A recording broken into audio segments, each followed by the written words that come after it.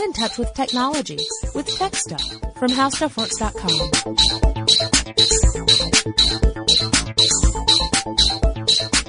Hey there, everyone, and welcome to Tech Stuff. My name is Jonathan Strickland.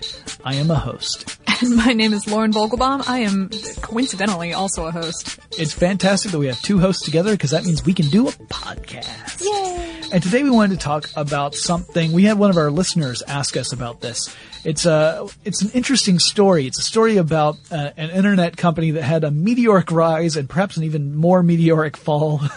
And then it was reborn into something completely different in a way, Napster.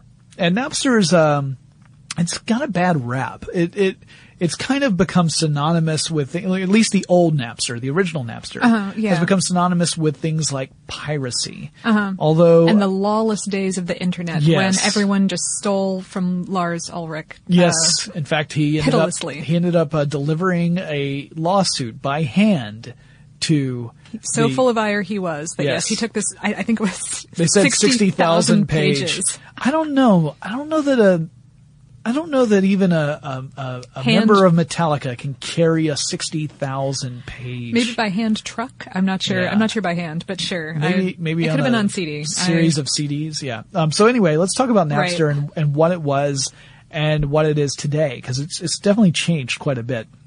So it's all about music. It's about file sharing, but those files were essentially music files, MP3 files. Napster limited itself to MP3 files. Lots of other peer-to-peer sharing networks used, you could get movies on there, all kinds of stuff. Yeah, you could, games, everything, any kind of file. Well, Napster was all about MP3s. And you have to understand, like, the days when we first start looking at this idea, that's way back in the late 90s.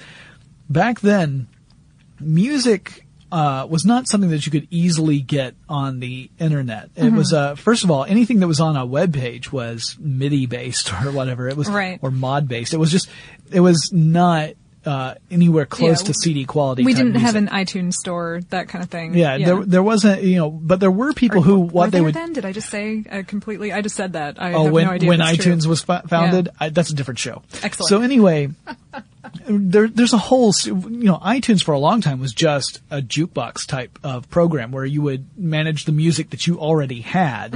It wasn't a store where you would buy new music. It was a management system. So really at this time, the way you would get, if you were someone who wanted to get a music file, you would essentially have to search around for someone who was hosting music files on a website somewhere and then download them. And these websites were very much unreliable. And this is what got a certain guy thinking about different ways of going about it. The guy's name was Sean Fanning. Yeah. And as of 1997, he got his first computer, and very shortly after that, created Napster. So that was... Yeah. It was within 2 years he had gone from getting his first computer to creating one of the most influential and notorious web services and programs of all time. He got his computer from his uncle, John Fanning, who ended up being a big supporter. Later. He provided the seed money for Napster in a couple of years. Yeah.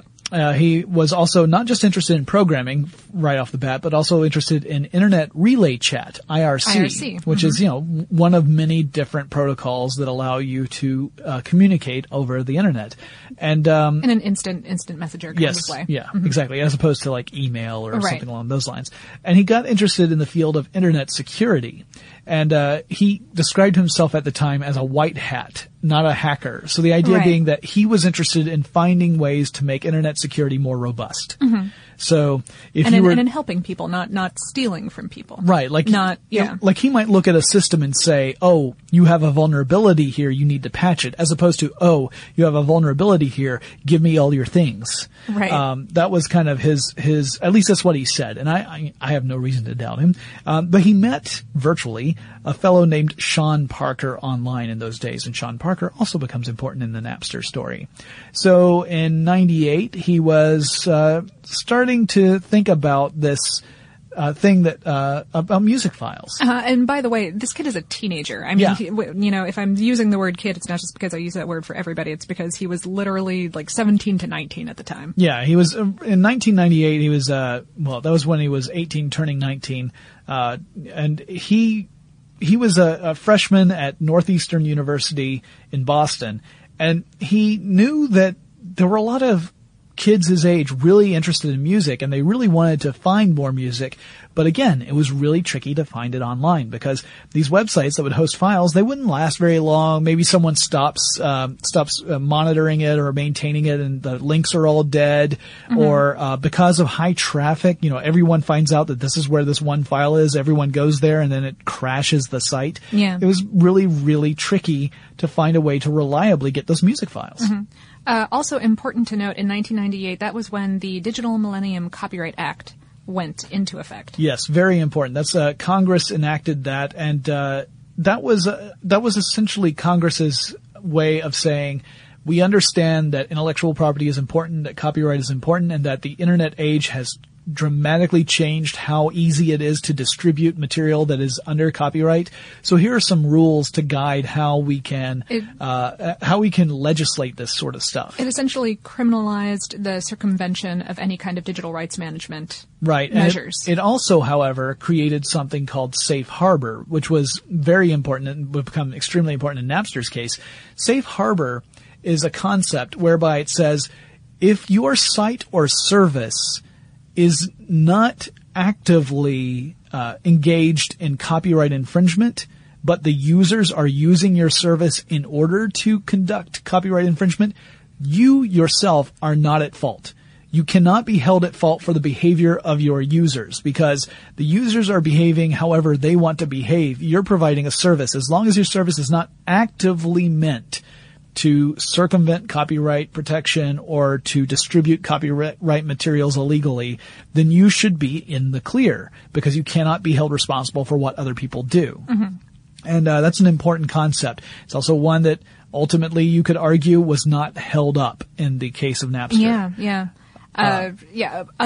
While we're on the subject, other concept that became important in this argument was the Audio Home Recording Act of 1992, which said that you are allowed to make unlimited copies, essentially, of any CDs and cassettes that you own for personal use and for your friends as long as you're not receiving compensation. Right. So, again, the idea being that if I own something, I can make a copy of it. Usually it's considered a copy for backup purposes. So, for example, let's say I own a CD and I want to be able to make a second CD in case something happens to that first one because, I bought that CD. It's yours. That's mine. Mm-hmm. And this is something that the music industry was not so pleased about. I mean, every industry, whenever any sort of invention has come up that allows people to copy material some way, for instance, VCRs and DVRs, the various industries get very nervous about it because they're afraid that, well, for multiple reasons, but one of the reasons is they are afraid that that's going to impact sales. Yeah. That it means that you're going to end up distributing stuff and then you cut out the person or entity that is in charge of distributing that, and then they lose money. That owns the copyright and that paid to make this thing happen, essentially, and that they're going to lose money. Yeah, it's a huge thing when VCRs came out in the early 80s, not that I remember, but Why are you looking at me, Lauren? Is it only because I'm your co-host, or is it because you actually know that I remember when VCRs came out? I'm gonna the smile on her face tells me the answer. All I need to know, folks. All I need to know. Anyway, but yeah, so that's kind of the state of digital copyright as of 1998. So, meanwhile, Sean Fanning is saying maybe there's a better way of being able to find and get the music files that you really want. And he starts to come up with this idea where the idea would be to create a centralized server, and that server's job would be to search for and index music files. And the way it would work is that you would subscribe to the service. You would essentially register yourself as a user with the service. And then as a registered user, you would get a folder that you would put on your hard drive, and that folder would be a shareable folder. Anything you put in that folder could be seen by the server. Service. The server, the centralized server could see whatever you put in there. Now, in the case of Napster, we're talking MP3 files. So if you had MP3 files already on your machine and you put them in this folder, it would mean that those would be discoverable by that centralized server. So someone else who registers with, it wasn't called Napster yet, but when they register with the service and they search for a particular music file and you happen to have that music file in your folder, a link to essentially your machine would pop up, and the server would facilitate a connection between the person searching and your computer so that the file transfer could complete. So Lauren, we'll use ourselves as an example. Okay. Lauren, let's say that you've heard about this band called Common Rotation. Okay. All right. Common Rotation, fronted by Adam Bush, former actor in the Buffy the Vampire Slayer series. Right. Yeah, he was Warren. He was Warren, Nerd of Doom. So, Lauren, you've heard of Common Rotation, and you're thinking, I really want to hear this one song I've heard about that Common Rotation does. It's called Sit Down Before I Fall Down. But I don't have access to a way of finding this song otherwise. I go into Napster. It turns out that I, Jonathan, happen to have that song, and I have it in the share folder for Napster. And when you do the search, it points a link toward my direction, toward my computer. Okay. You hit the download button. My computer uploads the file and your computer downloads the file, and it's a direct transfer between the two computers. The centralized server just acts as kind of a traffic monitor. Okay. And the cool thing about this is that when my file gets to you, by default, it's going into your share folder. You can change those settings, or you could have changed those settings back in the day, because this service doesn't exist anymore. Right. Or you could pull it out of that share folder if you wanted to. Right. But you don't have to share everything you get. But if you did, that would mean that now there's another instance of that file that exists. There's two locations, so that if you have trouble accessing the first location, or if the connection peters out. Yeah, or if I'm not even online. Like if my computer is off, you cannot connect to my computer. But if Lauren is on and she still has that file in her folder, that means person number 3 could come in and get the file from Lauren. So every time that someone used Napster, they were actually increasing its utility. So it was a service that got stronger the more people used it, and the larger the numbers joined, the more powerful this service became. Right. And so early in 1999, Sean Fanning was developing this program and coding everything along with Sean Parker, I think. Yeah, and there's a story that he did 60 straight hours of coding without sleep. That sounds like one of those terrific internet myths. Although with energy drinks, which were new. The Red Bull was brand new, and they were downing them in cases. They were. But so they uploaded this beta to a website called download.com, and it hit really big. People were so excited about it. Yeah, it very quickly became clear that this thing that they had come up with was really resonated. Really, because there were a lot of people who were really interested in music, and there was also this growing attitude of, if I like one song, but I don't like the rest of the album, why should I buy the whole album for one song? Sure. And the problem at that time was that there was no real way to buy song by song. Unless a band had released specifically a single CD or a cassette. Right. Other than that, you were pretty much out of luck. You had to buy the entire album. And so that was why a lot of people were one of the reasons why a lot of people were turning to piracy, because it allowed them the freedom to get what they wanted without getting all the other stuff. Yeah. And one of the big arguments people have put forward about, the piracy thing is that if the music industry had moved faster to make it more accessible. Possible. Sure, yeah. If the music industry had been moving ahead of the population at the time, or thinking ahead, or even just looking at the internet at that time, which they really weren't. Yeah, then they could have headed off the whole piracy issue to a large extent. Like, if you make it easy for people to get your stuff, and then people will come and pay for your stuff. If, however, it's way easier for people to steal your stuff, don't be surprised when it gets stolen. Yeah, I have ideas about HBO's content like this, cable television in general, and yeah, that's one of those things where you'd be like, oh, HBO Go, I'm going to get that. And then you realize, wait a minute, if I don't have the HBO subscription, I can't. This is useless. It's only if I already have it. And if I already have it, why do I need it? Anyway, that's a whole different show. But so back in 1999, so he had this cool idea. His Uncle John, who had gotten him that first computer, gave him some seed money, and I think maybe facilitated an introduction to Eileen Richardson. Right, and this is also around the time Sean Fanning has decided to call it Napster, which was based off a nickname he had in junior high school, based on his hairstyle. Wow, that's amazing. Yeah, that's just thought I have to get this fact out there, and if I don't say it now, it's not going to happen. But yeah. So Eileen Richardson was a venture capitalist, a funky one, a very funky one. All the punked out hair, right. Yeah. All the reports about her are like, yeah, she goes to Amsterdam to listen to bands and she's got pink hair. It's really cool. Yeah, so clearly she's hardcore. She invested in the company and signed on as the interim CEO. Yes, in mid 1999. Exactly. She was someone who had a lot of experience in investing in internet companies. And, keep in mind, this is 99, so we're still talking before the big bubble crash. Right. It's the heady days of the internet when everyone's trying to figure out, there's this incredible resource. How can we use it to our best advantage? And she was one of those people who was right there on the bleeding edge, looking at the possibilities. And she got really excited. She was very much a passionate music fan. Mm-hmm. And so she was a music fan and a venture capitalist. Napster fell right into her wheelhouse. Yeah. So she jumped in. She ended up making a very substantial investment, and then, like you said, Lauren, she became the interim CEO. Mm-hmm. By September of 1999, there were 40,000 registered Napster users. Yeah. And it was connecting a few hundred people at a time at any given time. Right. And by this time, Sean Parker has gone from being an IRC buddy to a real-life buddy, and is working with Fanning on this project. And it was also right around the same time that the Recording Industry Association of America, also known as the RIAA, which represents 5 of the major music labels. Like we're talking like the big ones. The big ones. The ones that own everything else, essentially. Started to really tackle websites that were hosting music files that were under copyright.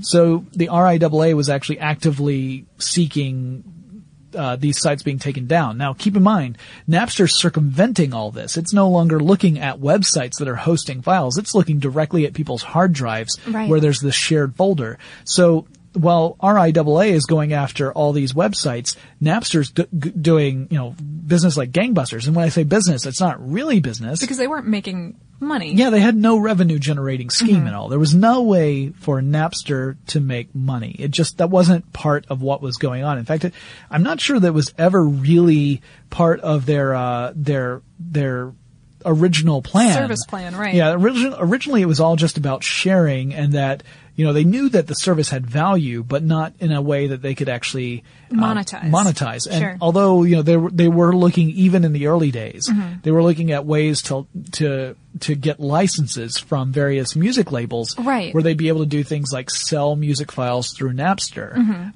as well as kind of, diffuse the growing problem of the RIAA looking out for copyright infringements. Or even later on, they were talking about, trying to find a way to count these hits, count these downloads, and tally them up and pay the recording artists and the labels and all of that for the music. So, I think it's really important to mention that, because these kids really weren't out there going like, we're going to steal all the music. Right. In fact, they were just thinking like, this is a way to share stuff. And it's a tool for music discovery, which was that was a big deal too, was the idea like it's getting harder and harder to discover music. Radio stations might play the same, they're couple dozen tracks. They're technically obligated to play the same like 40 tracks by their contracts. And so how do you discover new stuff if you don't have the luxury of flying off to Amsterdam every few months to listen to a band play? Right. Then how do you discover new music? If you're not, you may not live in a city that has a vibrant music community. It makes it really difficult. And so, although the record industry was doing fine, its profits raised 8% in 1999 over the previous year. By the end of the year, the RIAA filed a lawsuit against Napster. Right around that same time, Napster hired its first non-founding member named Ali Aidar. And then right while that was going on, RIAA was really looking at Napster as a true threat. Like this was, if the websites hosting a few music files were bad, Napster was Darth Vader coming out to kill all the Jedi. Right. And so RIAA really started to concentrate on them. In fact, called Napster a giant online pirate bazaar. That's bazaar, B-A-Z-A-A-R, not bizarre as in strange. And so the thing was that as the RIAA began to focus on Napster and all this news broke about coming after Napster, that just made Napster's profile go up even more, which meant more people discovered the service, which meant that it actually got more popular than ever before. Meanwhile, the RIAA was specifically looking at charging Napster $100,000 for every copyrighted work that was infringed. Which is a bunch. That's a lot. Yeah, and remember, this is a service that grows incredibly every time someone new joins in, especially if that person has files on their computer that wasn't already spread across the entire Napster landscape. Right. So if I join on and I happen to have my Tibetan throat singing madrigal CD that nobody else in the whole world owns and it happens to be on my computer, then suddenly I am of more value to Napster because there's new stuff that no one else has yet. If I happen to have Dave Matthews' Greatest Hits, there's a chance that was already covered on Napster. I would think so. I don't have that album, by the way. I'm very proud of you. I'm very proud. I don't either. I'm not passing any judgment. I'm Dave just Matthews. saying. We all. So, yeah, well, that was fun. But yeah, here's something that Eileen Richardson specifically had to say about Napster, and this comes from an interview she did with Salon, where this was after Metallica, after Lars Ulrich himself had came by and dropped off this huge lawsuit, because it wasn't just the RIAA that came after Napster. Individual labels and bands also came after Napster. Yeah. And so she said, I think, and then in brackets, because this is not exactly what she said, but Metallica and the recording industry's actions are based on a lack of knowledge and fear. When you're afraid of something that you don't understand, you react, usually with a lawsuit. But over time, and we see this absolutely every single day, everybody's learning. We're learning about the music industry. They're learning about the internet. I'm confident that we'll get there together. Now, as it turns out, her words were not quite prophetic. She was giving a little too much credit, I think, to all sides on this issue. I don't mean to paint the RIAA as being this evil entity. They were looking out for their interests in a very, very passionate way. Yes. Meanwhile, Napster was looking out for their interests in a very passionate way. I think that everyone involved was being a little bit short-sighted about exactly what needed to happen. Yeah. Now, there is no doubt that the music industry had not really figured out the internet yet. In fact, because no one had a music store that was really of any true utility at this point.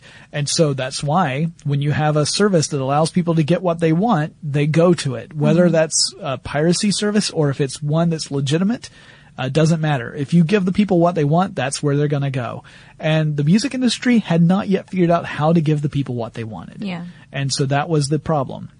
By the way, I still remember the days when I would actually want to buy an album because I liked the album experience. But even at this point in the 90s, I was one of these people. I was one of the people saying, I don't want to buy an entire album. I just like this one song. Like this one song, yeah. And, I can't think of the last time, besides like a soundtrack to a musical, cause jazz hands, I can't think of the last time I sat down and listened to an album from start to finish.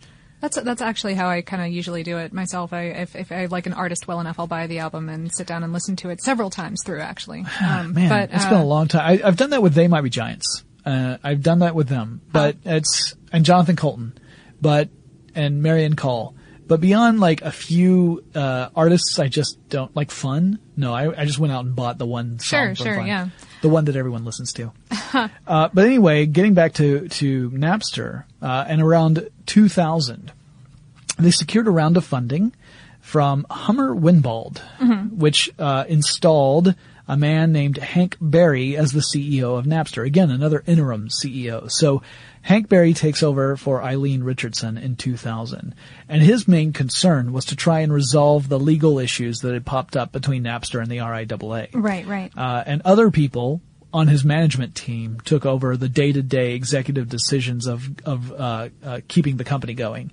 So really, Hank Berry was just looking at the legal issues, not how to operate the company. Yeah, sure. But it's when you've got people like Dr. Dre talking directly to you about lawsuits, then you start. Well, and there were some artists who were coming out in defense. Limp Bizkit, Offspring. I think Chuck D was big. Yep. Yes, he was. He was also a big supporter of Napster. Yeah, that was so there were artists on either side of the issue, obviously. 2000 was also when this was another thing that got Napster a ton of publicity, when colleges started to ban Napster. Yeah, something I think that I read a figure that something like 40% of colleges it was around, across the US. It was around in March of 2000. By March of 2000, it was about 130 universities, but more would join. Right. And it was also their biggest period of activity. They had upwards of 70 million registered users. Yeah, and around 2.5 million people connected at any one time. Wow. So keep in mind, these servers could only handle a certain number of connections. They had more than one server. But in the early days, if you wanted to use the service, you would connect to the server, and then about up to around 4,999 other people could connect to that same server at the same time. Mm-hmm. Some of the servers could handle larger loads than others, but the more you would put in there, the slower the whole service would go. So you would be connected to a server along with thousands of other people, which meant that you were limited to whatever those other people had in their share folders, right? Sure.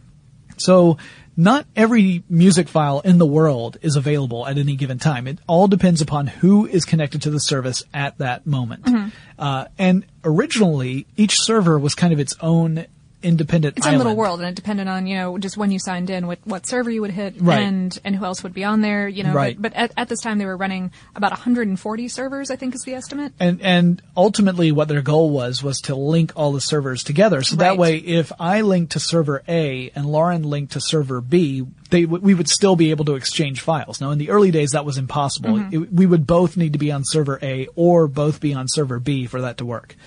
So anyway, the universities and colleges also began to notice that uploads were the upload speeds were really dying on campus because people were using the service, and that I think that by it might have been in 2001 of January, Indiana University noticed that up to 50% of its network resources were being used by Napster. Yeah, and Oxford University really suffered because Right. Here's the thing about Oxford University: they had to pay for any data transfers that were transatlantic. So any files that were passing over the cables that go underneath the ocean that connected Europe to North America. They got charged per byte. Yeah, so they had to pay per byte, a certain amount per byte for that. So people on the Oxford campus who were using Napster and were downloading files directly from computers in the USA mm-hmm. were really driving that up. Yeah, they joked that it would have been less expensive to have just bought the students the CDs. Right, if the college had gone out to a music store and just filled up 400 carts with CDs and brought it back to the campus, it would have been less expensive. Yeah. And so this was also around the time when this was mainly Eileen Richardson's influence here, where they were looking at incorporating more social tools in Napster, things like instant messenger, chat rooms. Yeah, that good old IRC stuff that they were also fond of. Yeah, and again, this was an idea to kind of help users discover new music mm-hmm. and learn more about the stuff that they're interested in. And so it was really becoming a social platform at the same time as it was under fire from the industry. And so we're getting now to the point where we need to take a quick break. But before I say that, remember, even at this point where Napster's going crazy with huge amounts of traffic, remember, at this stage, it's the most popular web service that has ever existed. It would be dwarfed by things like Facebook in the future, sure. but this is before Facebook. Yeah, at the time, connecting a few million people simultaneously that was a big deal, unheard of. Yeah. So huge deal. Still not any way to generate revenue, but let's take a quick break. All right, and now let's get back to Napster. All right, so 2000's come and gone. We're into 2001. And Napster receives an order to shut down. This is a court order. A court order to shut down its services because the RIAA has said that Napster is complicit in copyright infringement suits. It's not just that it is a service, it is actively helping people copyright. That's essentially what it would have to be for it to get around this whole DMCA safe harbor issue. And that's a debatable thing, but the judge kind of sided with the music industry. There was a stay in the order. Yeah, 2 days later, in fact, I think a stay was enacted. Right, so they didn't have to shut down immediately. However, not that much longer, they would get another order to shut down, and they actually would have to do it. Right. And they received, right around that same time... Yeah, during that stay, they received, like $60 million of investment money from Bertelsmann. Bertelsmann, of course, being a giant multimedia company that, in fact, owned a bunch of the companies that were participating in a lawsuit against Napster. Yeah, so you have to understand, okay, so Bertelsmann is this mega multimedia company based out of Germany, all right?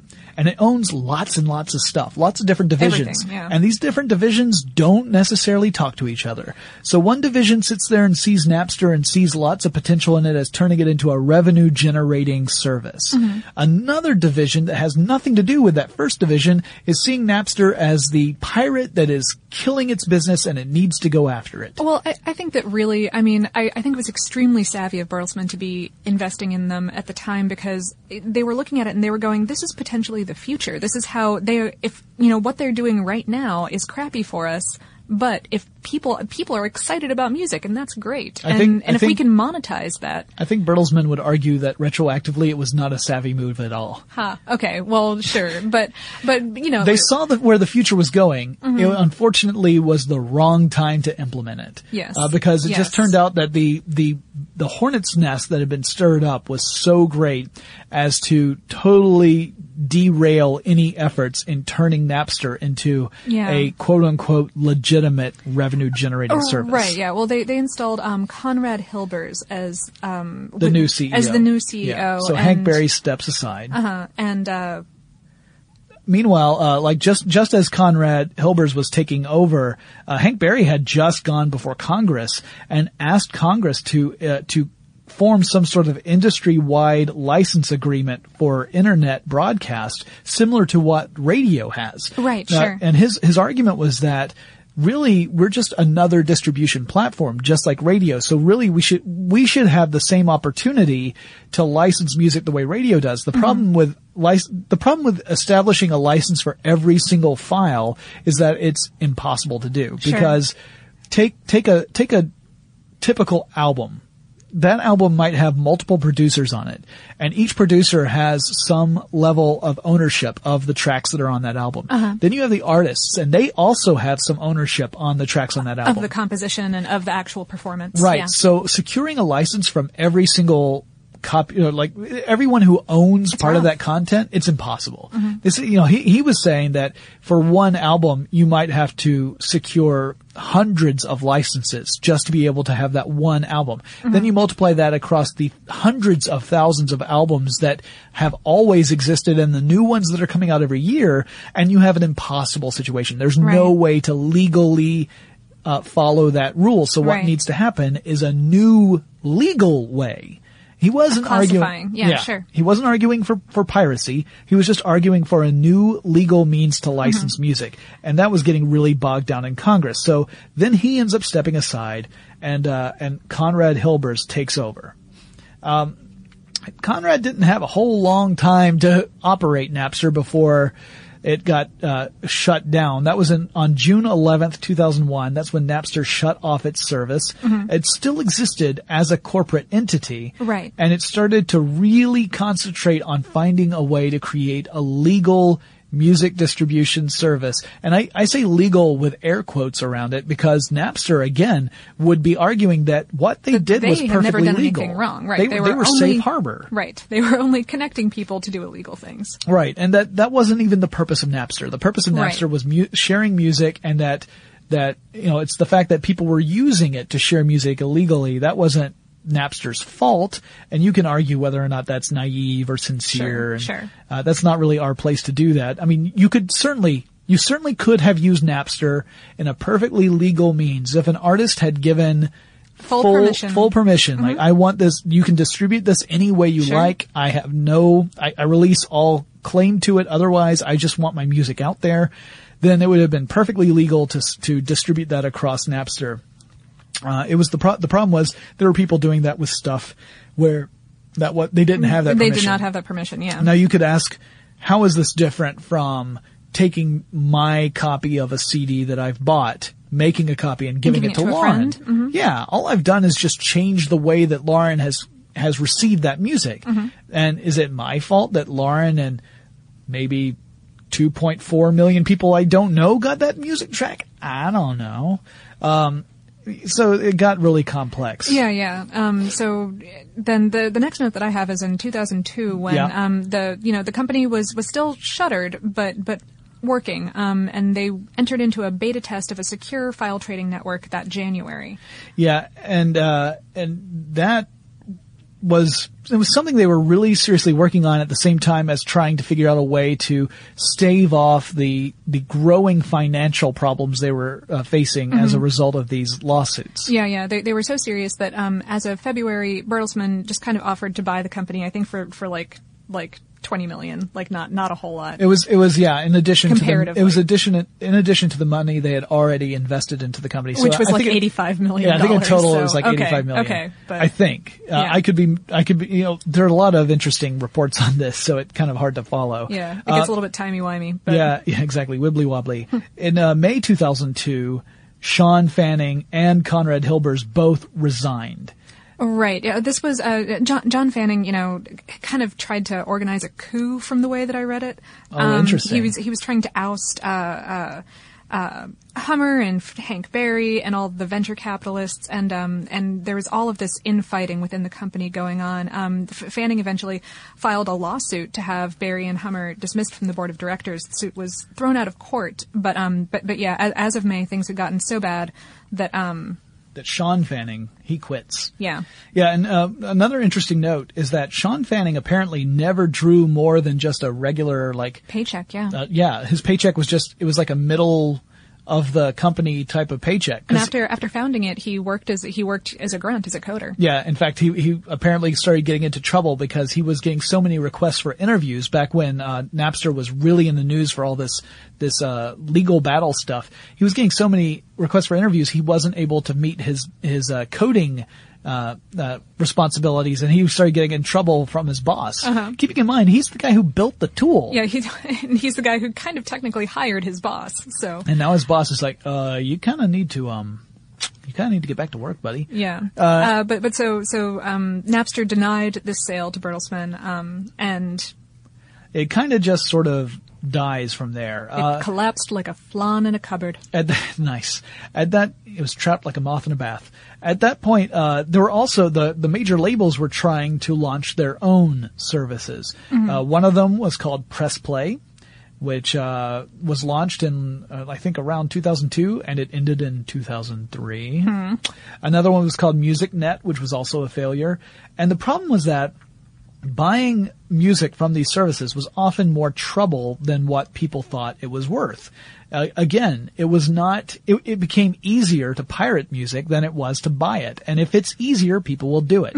And other companies like Kazaa and things like that were popping up. Yeah, so you had Nutella as well. You had other file sharing services out there that were picking up where Napster had dropped off. And so there were a lot of casualties in this whole rise and fall of Napster. Keep in mind, this is just 1999 to 2002. And, it happened. I had no idea when we started doing this that it had happened that fast. Well, because it was such a huge name, right? You just expect that it had at least a decade worth of life. Yeah. And of course, we'll get into what Napster is now in just a minute. Okay. But besides the fact that you had Fanning, who never drew anything more than just a regular salary, Eileen Richardson had a huge career setback. Business Week ran an article that essentially said that all of the legal problems were mainly due to the way Richardson was running the company, which was not entirely accurate. Not very fair to her. Yeah, how she was running the company and how she was marketing everything. Yeah. Because she was very like free love about the music, and which is great, but yeah, apparently that hit her pretty hard. Yeah. And also the Bertelsmann CEO Thomas Middelhoff was replaced. He was replaced by another CEO when that Napster deal went so sour, and plus the economy itself began to really crumble. Because keep in mind, this is post.com crash, and the ramifications of that are still unfolding in 2002. So you've got the company just completely languishing. There's very little of it left. It ends up going into Chapter 11 bankruptcy. And then there's a bankruptcy auction held in 2002. This is still happening right after another. Yeah. And a company called Roxio purchases the assets of Napster in an auction in 2002. They also, that same company, purchased that failed music service called Press Play in 2003. And so they decided to use the kind of the cachet of Napster's name and the foundation of the Press Play service and combine them together to form Voltron. Except by Voltron, I mean a legal music service that everyone knows the name of because everyone's heard the name Napster. Yes. So they take some time to develop this, and the reason why it took so long is that they had to establish those licenses that Napster never could get hold of. Right. Napster had been trying to do that for especially the last 2 years of its existence. And failed. And so... And yeah, and meanwhile, companies like Rhapsody, which was it wasn't a file sharing thing, but it was a music subscription plan. We're starting to... Yeah, you started to see some early examples of other music subscription services. Roxio would take years to develop this. It would actually not be until 2006. So this is 4 years after they bought the assets of Napster that they launched the free Napster service. They place Chris Gorog as the chairman and CEO of Napster. And in that time, what Napster did was it used ads to support a free web-based streaming experience. Now you could stream any song that was in Napster's catalog a maximum of three times. Right. After that, you had to either purchase the song or never listen to it again. At least not on Napster. Right. Yeah, you had to purchase the song. Now, nice thing about it is that you could purchase a DRM free version of the MP3 of whatever song it was. So you didn't have to worry about, okay, well, you can buy this song, but you can only play it on 3 machines, and after that, that's it. Yeah. Because that was one of the big problems of early DRM with music was that it would limit how many machines you could put it on. And here's the thing about technology, folks. Our stuff gets out of date and we want to replace it occasionally. So if you tell me that I can only load this on 3 machines, I'm like, well, that's only going to last like 5 years. Yeah. Then I have to buy the song again. What's the deal? And this is where you bring into question, like, all right, you don't own the song because you didn't make it, but you own the opportunity to experience that song within the realm of a specific kind of license. It is licensed for home use. Yeah. And then their argument might be, well, I want to use it at home, but none of the things I have will play it now. Right. It's complicated. And in fact, we could probably do a full episode about that. We've talked about it in previous ones. Well, so 2006 they launch. Chris Gorog is the chairman and CEO. And they try to get it moving, but it doesn't really catch on. For one thing, at this point, they're starting to really come into competition with iTunes. By now, iTunes is really a thing. And so from 2006 to 2010, that was Napster's existence. But in 2010, Gorog ends up stepping down, and the president of Napster also steps down, and Best Buy purchases Napster. So the Napster COO, Christopher Allen, becomes the general manager of Napster because now it's owned by Best Buy. It's no longer a thing that Roxio has. And his reporting relationship is to a Best Buy senior executive. Right. So there's a new sheriff in town in a sense.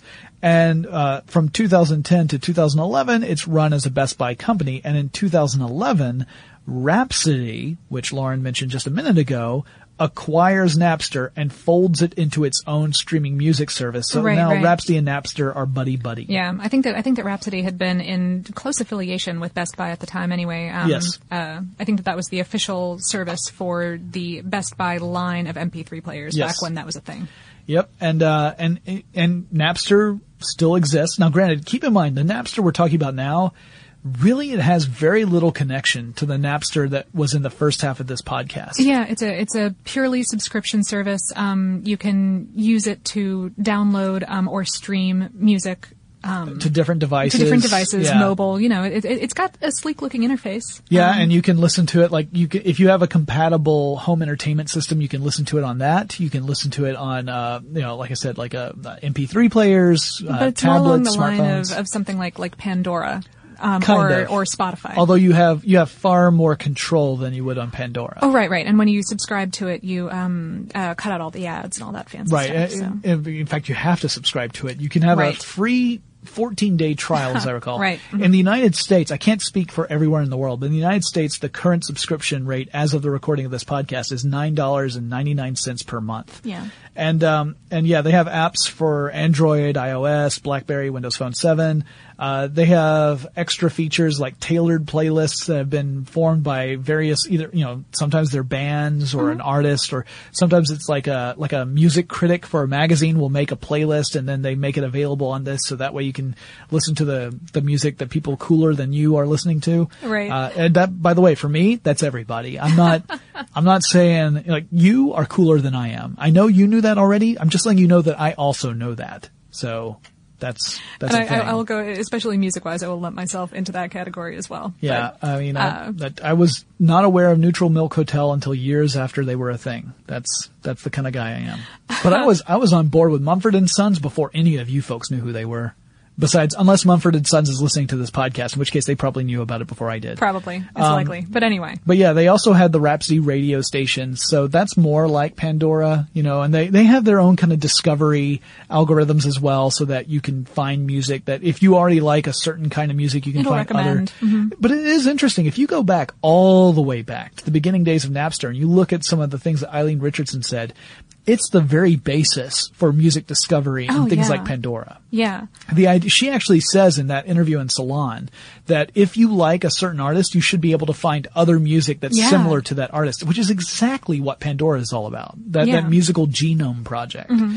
So it was interesting that she was looking ahead and she was seeing a future that wouldn't really come to maturity for almost a decade. Yeah, I think in a lot of ways Napster it just was approaching the industry in an aggressively incorrect way. And the industry was reacting in a very knee-jerk way. Uh-huh. So the combination of the two meant that you were going to have nothing but a collision. Yeah. But also, just the internet infrastructure was not quite there yet to provide monetization for this kind of thing. And so, all of the ideas that they had were really sound and just... But really what I think it is that the interesting thing to me is that it really created the whole peer-to-peer approach. Yeah. There were other peer-to-peer services, protocols that were coming into being right around the same time as Napster, but Napster was the one that thrust it into the spotlight. Right. And, peer-to-peer is a completely legitimate way to get information from one computer to another computer. It doesn't have to be for nefarious purposes or piracy or whatever. And so I'm very thankful that Napster existed as a way to kind of get that as a thing. I mean, without it, we might have gone a few more years before anyone really realized the potential for peer-to-peer transmissions. So that was something very important in this whole Napster business. I'm Napstered out already. Yeah, that's about all I got. All right, excellent. So really, we got to thank our listener for sending that in. I apologize I don't have your name in front of me. My computer gave me a little bit of a hiccup just before I came in here. But I wanted to thank you so much for that suggestion. It's very interesting discussion, I think. Hopefully you guys thought so too. And if you have any topics that you think we should tackle in a future episode of Tech Stuff, I highly recommend you get in touch with us. Let us know. We really value that input because it helps us shape the show so that you guys enjoy it even more. Absolutely. Let us know. Send us an email. Our address is techstuff@discovery.com, or drop us a line on Facebook or Twitter. Our handle at both those locations is TechStuffHSW, and Lauren and I will talk to you again really soon. For more on this and thousands of other topics, visit HowStuffWorks.com.